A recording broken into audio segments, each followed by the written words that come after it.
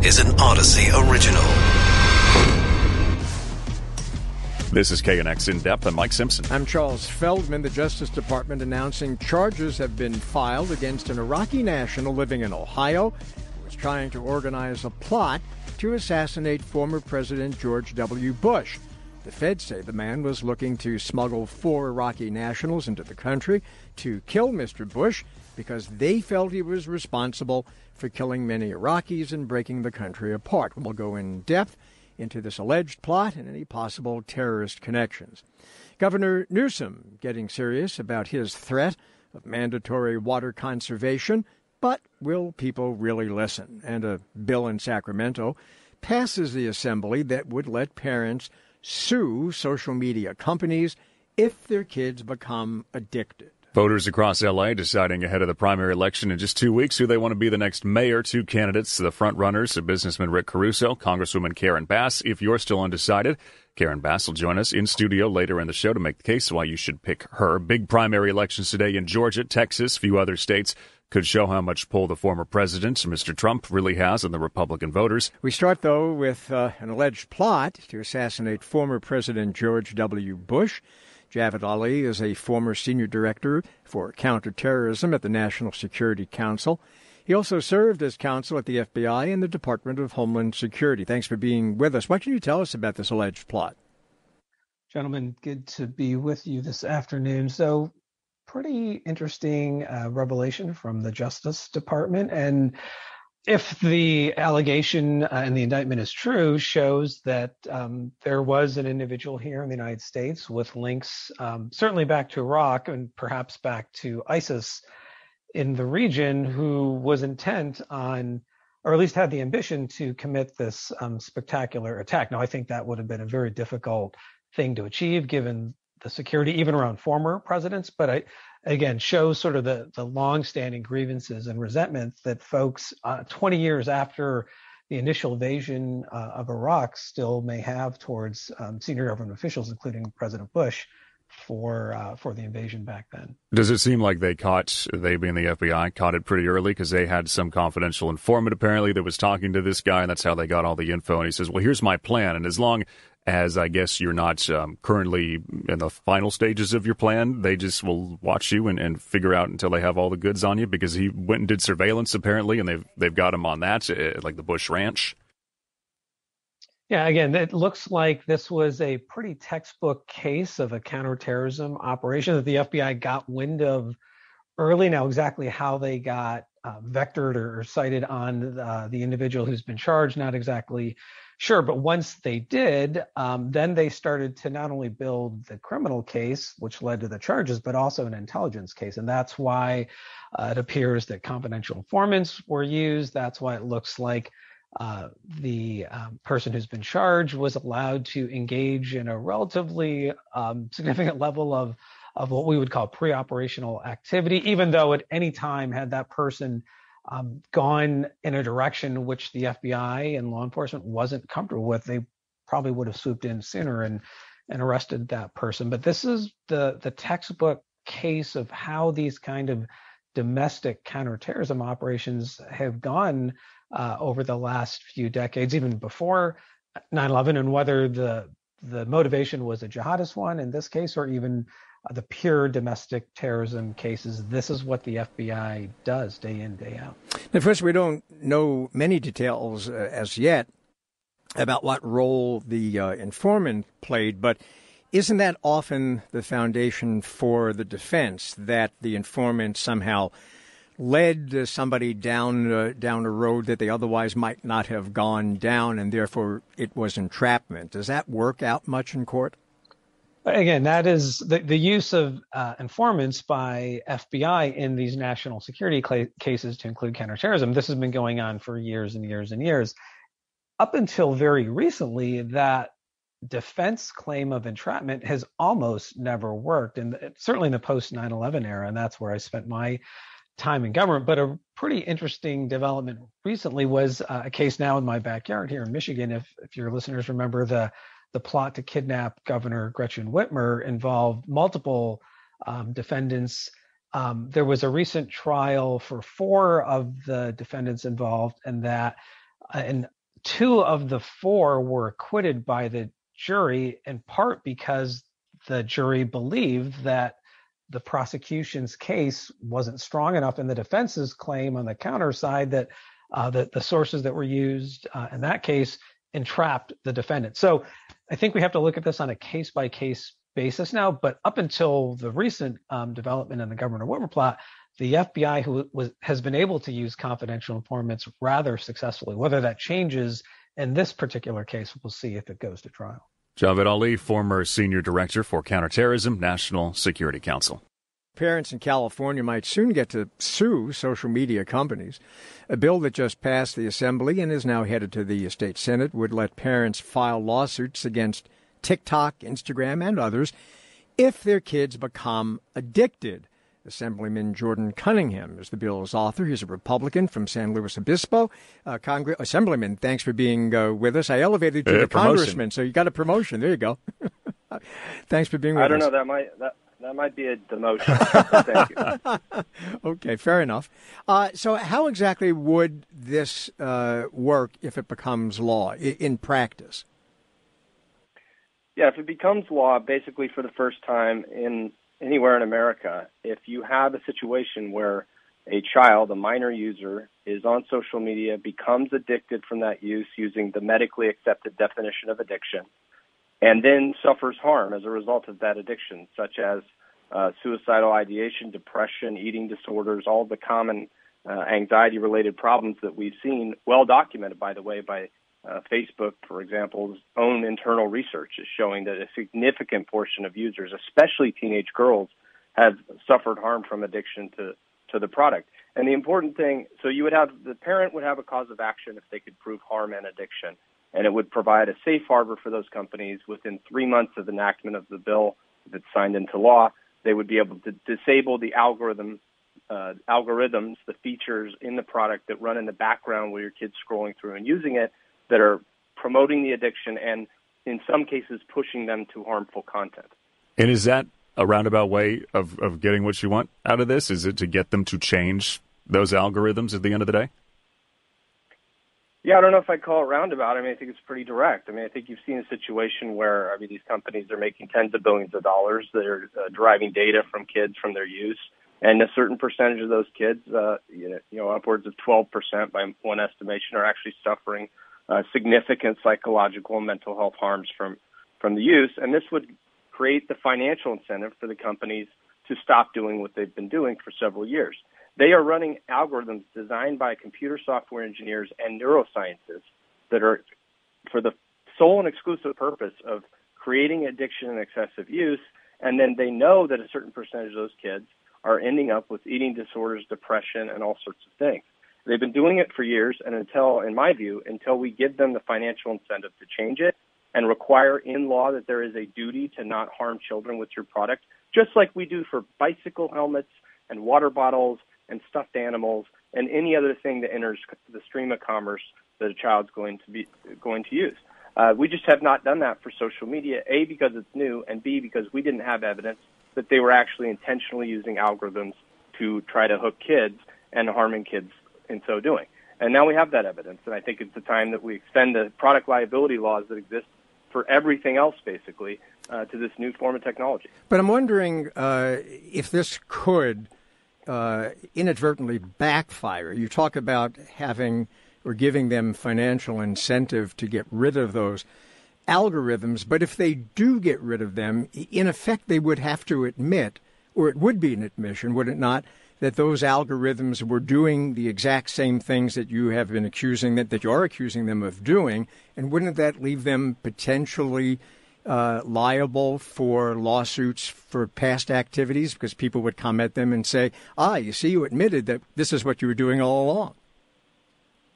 Well, that's precisely why we have an explicit safe harbor provision in the bill. They have 3 months or a quarter to disable the features that they know themselves, their own research shows it, are fomenting the addiction. And then on an ongoing basis, they get an additional safe harbor as long as they're doing quarterly audits and making sure that their algorithms aren't causing harm to kids. So as long as they meet those safe harbor provisions, then they would not actually have liability. And I think that also creates the incentive for them to make the changes that we all know they need to make. And if they just say, you know what, no more Facebook for kids in California. Sorry, we're pulling the plug for the kids. Industry has pushed that talking point, and I don't believe it for a second. There are millions and millions of youth, worldwide it's tens of millions, hundreds of millions. But in America, in California, I mean, there are millions of users under the age of 18 on TikTok and Instagram. Just take the two biggest ones alone. Maybe throw in Snapchat. Now you've got even more millions. And the reality is they want those kids on the platform because that's somebody they're going to be able to derive marketing information from and make an enormous amount of profit over many, many decades. And the reality is I think we can have both the benefits in terms of social connectivity that social media offers, but we've got to have a basic minimum standard in law that says, hey, just like anywhere else, if you're doing something with your product that is causing material harm to children, then you need to stop doing that thing. And these companies are perfectly capable of making these changes, by the way. They have some of the smartest engineers in the world designing these projects, hand in hand, these products, hand in hand, by the way, with neuroscientists. I mean, they know what it is they're doing, and they know how to stop doing it. And I think that I don't buy for a second that they're going to somehow en masse kick off tens of millions of users.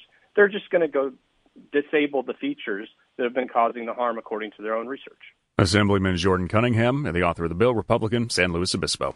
Coming up a little bit later, L.A. mayoral candidate and Congresswoman Karen Bass is going to sit down with us in studio as she makes her case for why she is the best person to run the country's second largest city. Right now, the governor says he might impose mandatory water restrictions because of the drought, calling on people to voluntarily cut usage by 15%. Doesn't seem like that's being listened to. Usage actually went up in March. David Feldman is with us. Cousin of yours? Only if he has a cheap cousin Murray. It's the urban planning and public policy professor at UC Irvine, director of Water UCI, looks to solve water problems facing the state and elsewhere. David, thanks for being here. So when it comes to the mandatory stuff, is this what has to be done at a certain point? Because the governor asked nicely, and then he asked kind of, hey, guys, really pay attention. But none of that's really been working. As we noted, people are using more water than they were, a year ago. Yeah, it's unfortunate, but sometimes mandatory restrictions are really your only option. Ideally, we'd like for people to cut back at such a level that there'd be enough water to go around. But the drought is very severe, seems to be getting worse. And we're entering the season of the year when outdoor water uses in particular are at their highest. So how would it actually work in practice? Yeah, it would probably be left up to local water agencies to prescribe and to enact measures to require the cutbacks.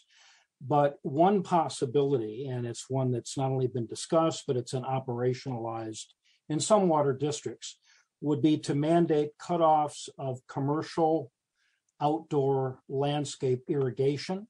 Those would be measures that local governments and water agencies would actually be able to oversee and enforce. And for water agencies in cooperation with local governments, local municipal governments, to mandate, for instance, alternating days of the week that residents could water their lawns.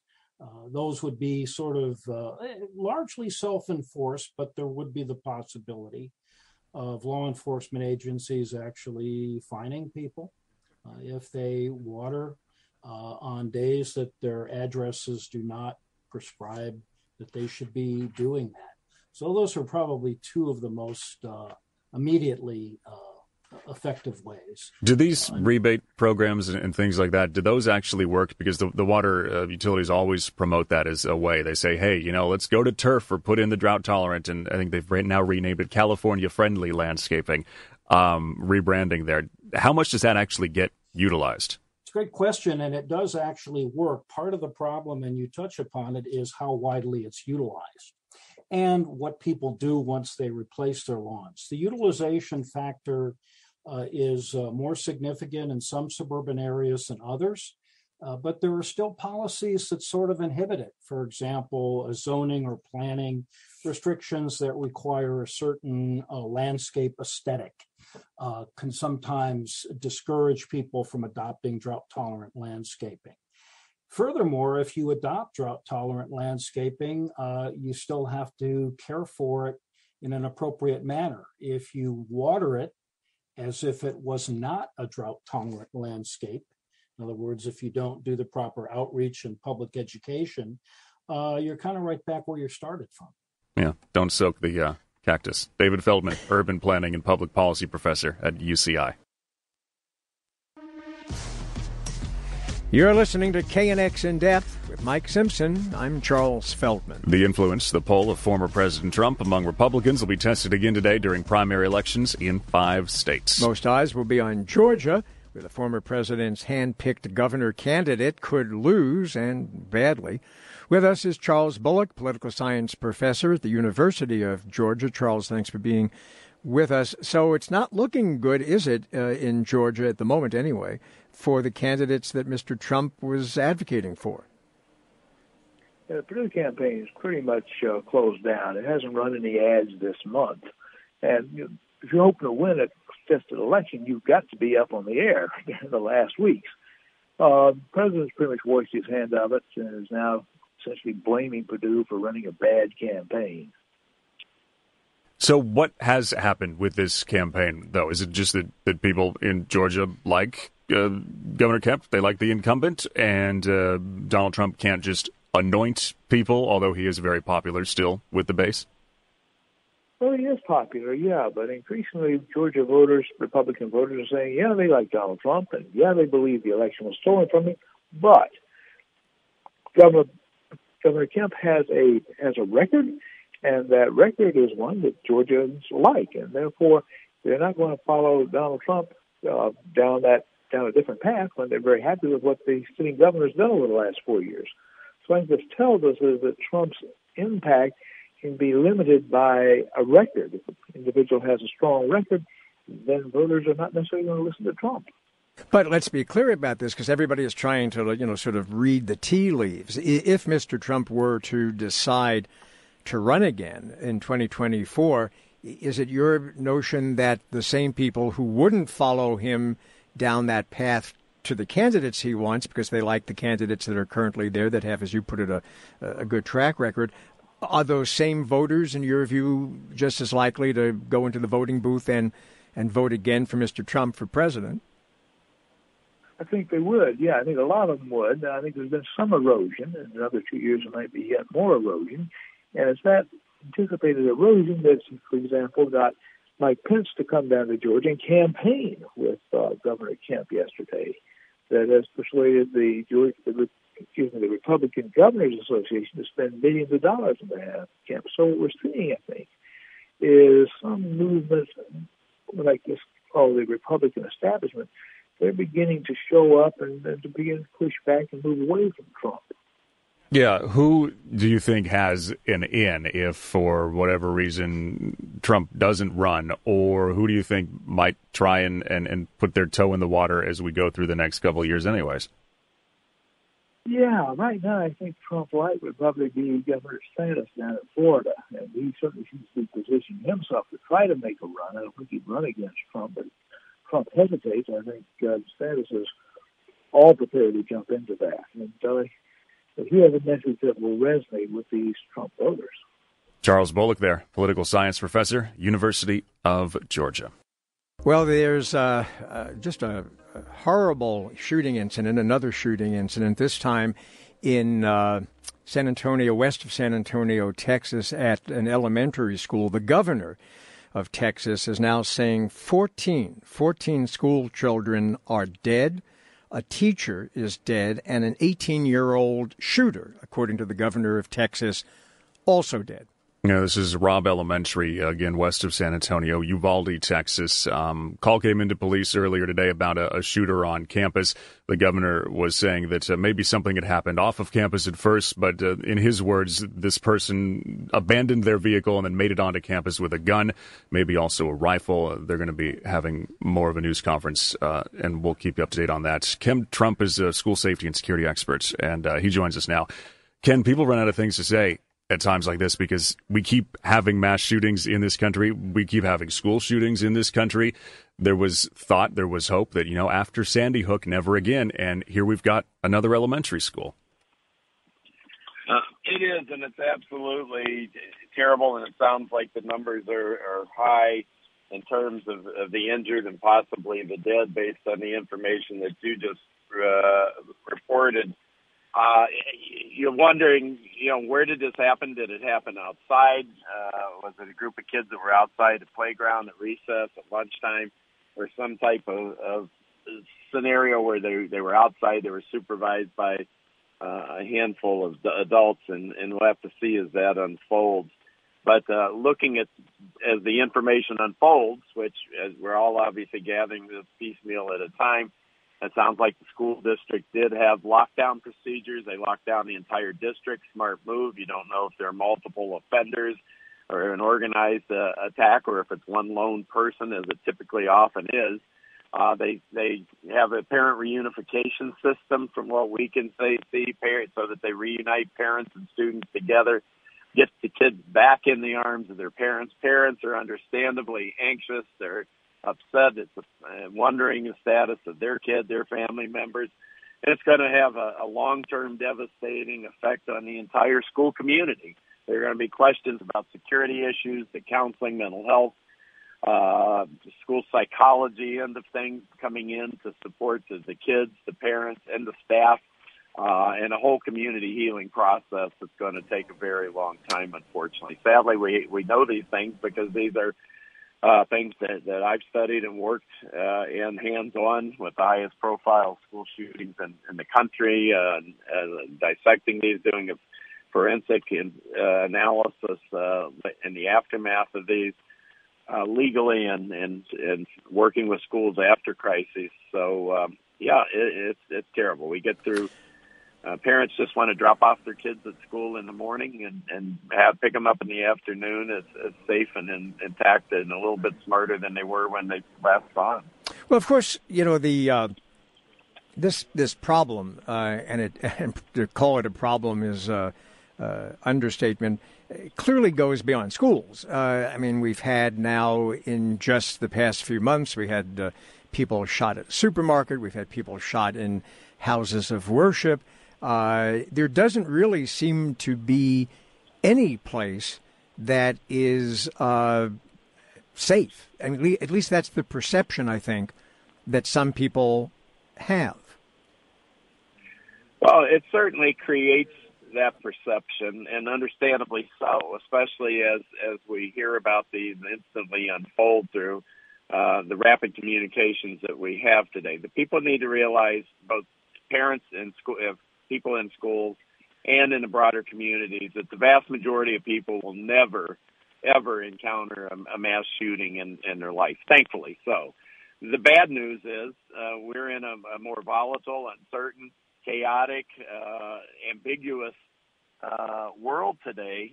We know that in the schools, with following the COVID, the online learning and all of the social, emotional anxiety there, we've seen an overall uptick in violence and aggression in schools. Just this last weekend, not the weekend before last, there were at least 4 shooting incidents outside of high school and inside of high school graduation ceremonies around the country, and that we know of.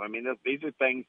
I attended a high school graduation for a family member last night, and it was a beautiful ceremony. But these are the things that you just go to and you would never anticipate such a thing. People need to be more situationally aware. Again, the vast majority of people won't encounter these.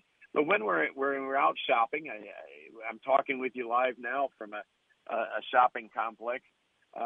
We need to be more situationally aware. And we as a society are less situationally aware. We're embedded in our smartphone devices, many people, unfortunately, while they're driving.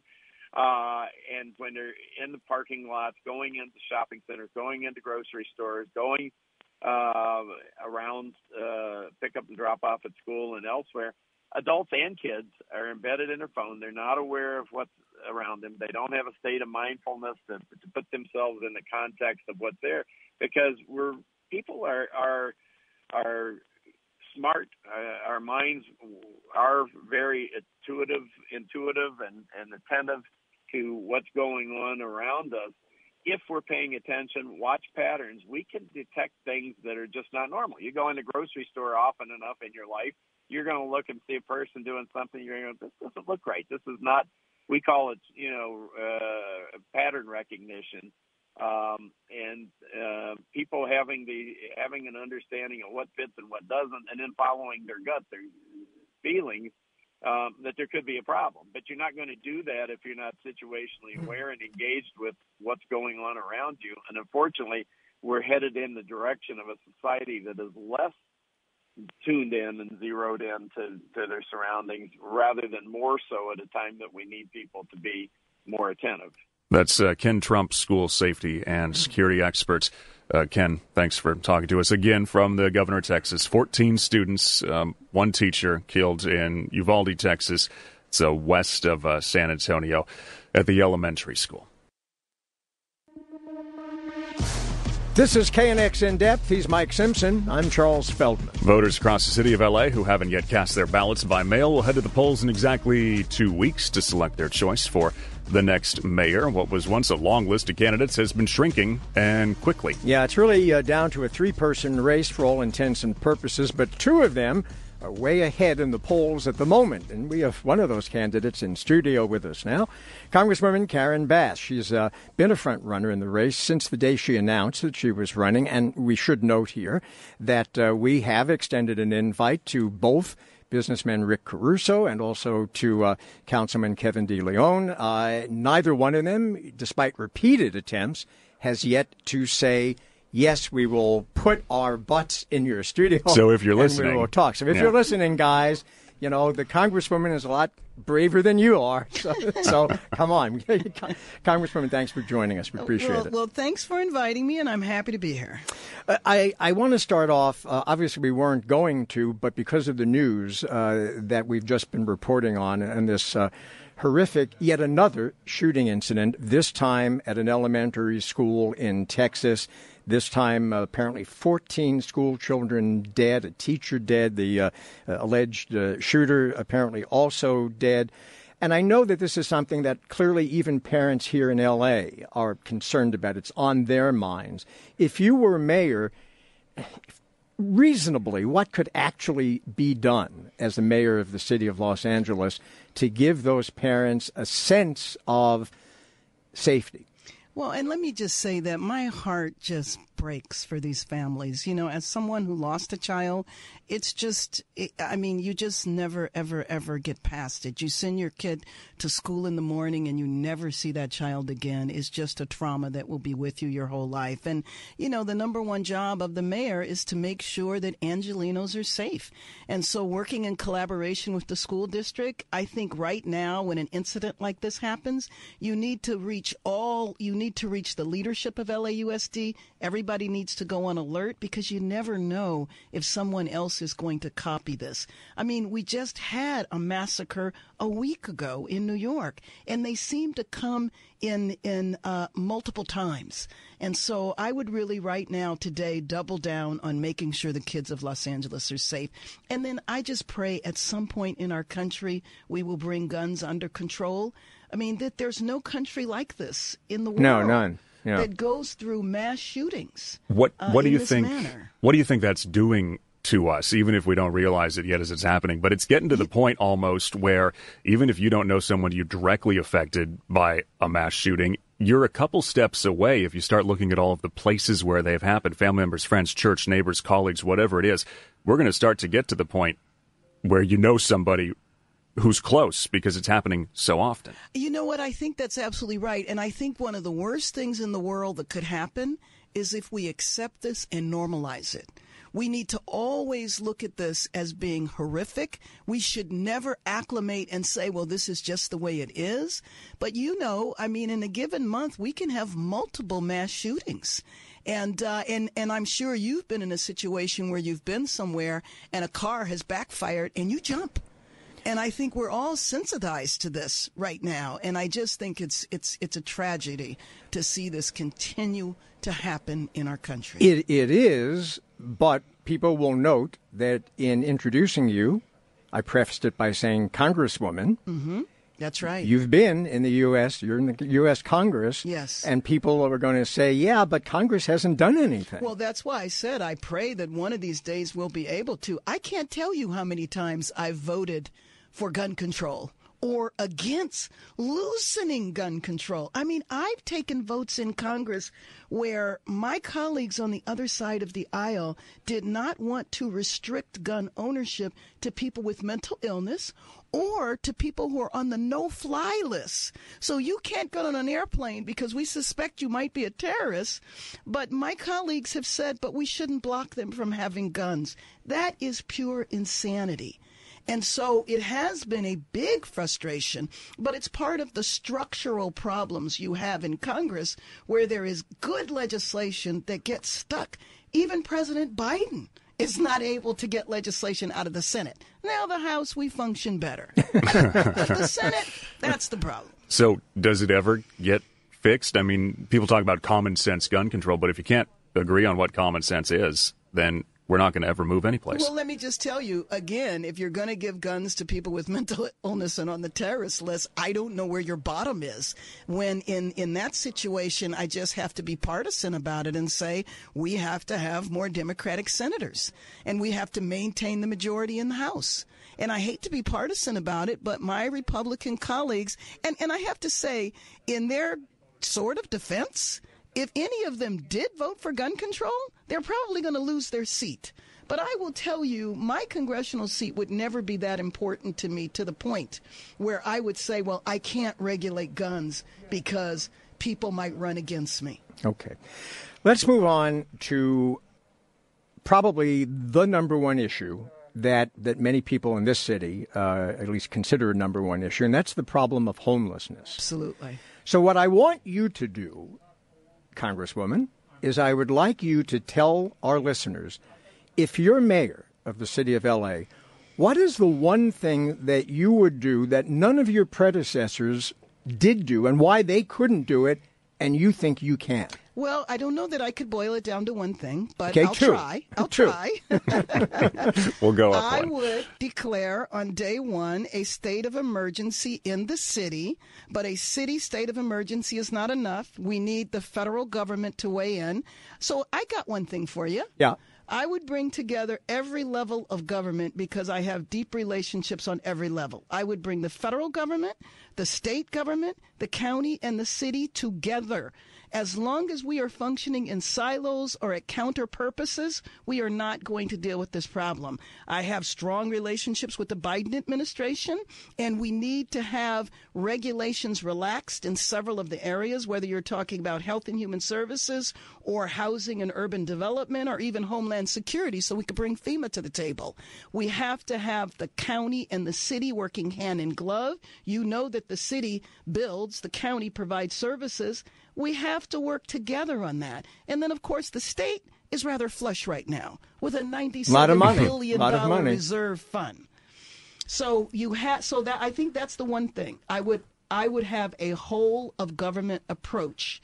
And that has not happened before. But why not? Yeah, why? I cannot Why tell does this you why defeat it hasn't everybody? happened Because before. everyone who wants to be mayor comes in saying, I'm going to fix this thing, and then you wait until they're done, and they leave very unpopular because they didn't fix it. Well, what I said is that I'm going to bring to the table all the levels of government because I have either served on those levels or I have deep relationship and experience with those levels of government. Yeah, but what do you think has been blocking it? I mean, Eric Garcetti, he used to come here almost every month. We would do an Ask the Mayor program.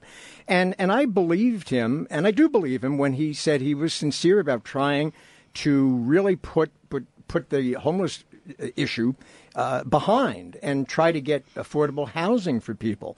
And look at all the money we passed as voters. That's right, and he hasn't really succeeded at that. And you know what has been sad? I mean, listen, I voted for those propositions. I promoted those propositions. They have gotten some housing built, but at extreme amounts. The other thing is that they did not consider the people who are on the verge of homelessness today. And so for every 200 units of housing that were built, 215 more people became unhoused. So you have to have a comprehensive approach. You have to prevent new people from becoming homeless. You need to get people off the streets immediately. There are just some things you don't do outside, and pitching a tent is one of them. And I'm concerned that we have almost normalized it now so that it happens. You also have to address why people were unhoused to begin with. So I think one of the things that has not happened over the last few years is the hand and glove between the city and the county. The city and the county are still working in silos and counter purposes toward each other. A perfect example is the lawsuit that was recently settled, where the alliance sued the city and the county, and the city settled, but not the county. Yeah. And so to me, it was a perfect example of the dysfunction. It has to be settled together. Yeah, I mean, about those roadblocks, how do you feel about things like care court? Because even the governor has run into these kind of things. Well, let's get them into care. Let's get people who are clearly in crisis into care. But then you get arguments on the other side. No, it violates people's rights. You can't take them anywhere. But, if you live downtown and you go to the corner and somebody's not wearing a lot of clothes and they're clearly in some sort of crisis, you need to help that person somehow. Let me just tell you that in another life, I worked in the medical field. I was trained as a physician assistant. I worked in the psychiatric emergency room. I worked in the regular emergency room. I took care of people who were unhoused, people who were profoundly mentally ill every day. And I do not think it is humane to have people on the street who are clearly gravely disabled, who clearly cannot take care of themselves. And unfortunately, the only tool we have now is called the 5150, which means you can detain them for 72 hours. So I'm very interested in the concept of the care court, but here's what I'm concerned about. We better figure out which facilities we are going to take people in, because we don't have the facilities right now. Right now, and you all know this, the most expensive mental health institution in our city is the county jail. But here's what happened from my own experience. I grew up in New York City, and when I was growing up in New York City, we didn't have a lot of homeless people who were clearly, mentally ill roaming the streets, because in those days they used to put them in institutions because the feeling was that it wasn't fair to have them sort of, fend for themselves on the streets of Manhattan, because that was more cruel than giving them care. But it was, frankly, it was civil liberties groups. Bless you. You're about to go ahead. You can sneeze. Bless you. No. But I'll turn off the mic really fast. Yeah, but civil liberties groups came along. I'm talking about in the 60s and 70s, and they said, no, you can't do that because it's depriving them of their constitutional rights. And sure enough, as time went by, New York City has the same problems that we have here in L.A. Same problem. I don't think it is freedom to die on the streets profoundly ill. I do not think that's freedom.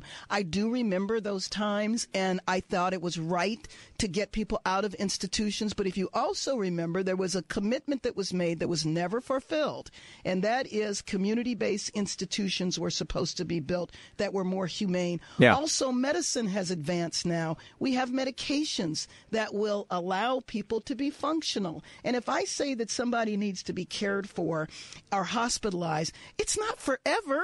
You hospitalize them until you stabilize them, and then you send them either back home with their families or to a humane facility that is a community-based institution. Let's talk about your opponent for a second. Obviously, polling shows. Who, by the way, is not here. Dead heat. Okay. Yes, you're invited. We've invited. Yeah, so you can come. But what is this fight like? Because it's kind of twofold, right? He's got a lot of money. He's got a lot of ads running. And then there's, let's just call it anti-incumbent sentiment, or translation, no more politicians, because politicians got us all the problems that we have already. I think we tried the other alternative on a national level, and it didn't work so well. Gee, who you're talking about there? But, okay. I mean, the reality is, and I think that it's a sad reality, there is a lot of cynicism in our city and in our country toward people who are in elected office because people are not seeing the problems that they have to face being dealt with. I think the worst thing in the world is to contribute to that cynicism by painting everybody who chooses public service with the same brush. For example, a quote-unquote career politician.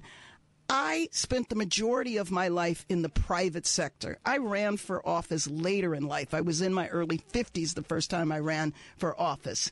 And for somebody who has been in the private sector their entire life, running a company, wonderful, wonderful advancements, but has never had a board of directors or shareholders, you've only been accountable to one person, it's pretty easy to say, I'm going to come in and command things. But the problem is that it's not really the way our democracy works. Well, Caruso, says he wants to, clean up the city. He wants to get it back on track. Would you, if you win, take him at his word and try to utilize him?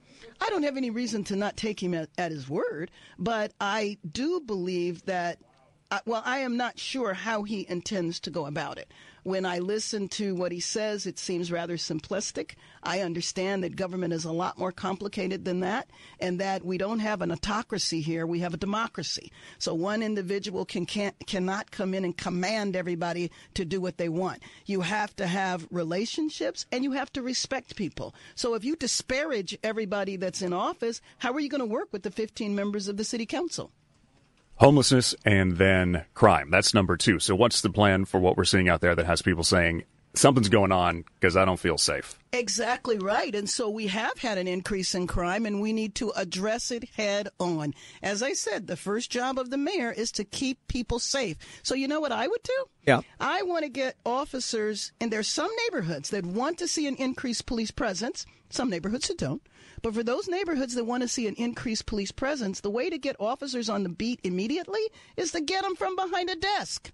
So I would hire civilians so those officers can get on the street immediately. They're already trained. They're already prepared. At the same time, I would also recruit and hire officers. But here's the thing. I know that that's a complicated process. Why? Because the personnel office is understaffed right now. But 2, because the city has had difficulty recruiting officers. But when you already have officers that are trained, why not get them on the beat right away? So I would hire officers, and I would hire up to between 200 and 400 because that's what we can afford. And people who are saying that they're going to hire 1,500 officers know good and well that the city would either go bankrupt or they would have to have devastating cuts in other areas that would create other problems in our city. New mayors often hire new police chiefs. How would you rate the current LAPD police chief, and would you keep him? Well, I have a good working relationship with Chief Moore, but Chief Moore and anybody else who is in leadership deserves a fair evaluation. What were his goals when he started? What has he accomplished? Has crime gone up or gone down? Not that I would say he's responsible for crime going up, but what has been his approach? What is working? What isn't working? There's a lot of problems with our police department. And sadly, our police union, instead of spending money improving police relationships with communities, especially some communities, have chosen to spend $4 million in attack ads. And I think that's a sad state of affairs. Congresswoman Karen Bass, you sure you want to leave your good job now and do this? You know what? Yes. And I'm going to tell you something, though. In all seriousness, this wasn't an easy decision. I didn't decide to not run again because I was tired of Congress. I love the work that I've been able to do there. I work really well across the aisle. I work with some of the most conservative Republicans, and we get things done on very important issues. But, you know, when your house is on fire, you come home and put the fire out. And so if this was all about my quote-unquote political career, I would stay in Congress and shoot for a leadership position. Instead, I'm risking everything to come home to say, this city is in a crisis, and I feel like we could go one or two directions. The city can come together as a whole and say we are going to end this crisis, or we can all turn against each other and have a very divisive city. And we have to remember what the last administration in Washington did to this country. I don't want to see that happen to our city. Thanks for coming in today. Thank you. Thank you for having me, and I'll come back. You hear that? That's directed to Rick Caruso and to Kevin DeLeon. If you don't want her to come back, show up. All right, that's In Depth for today. We'll be back tomorrow.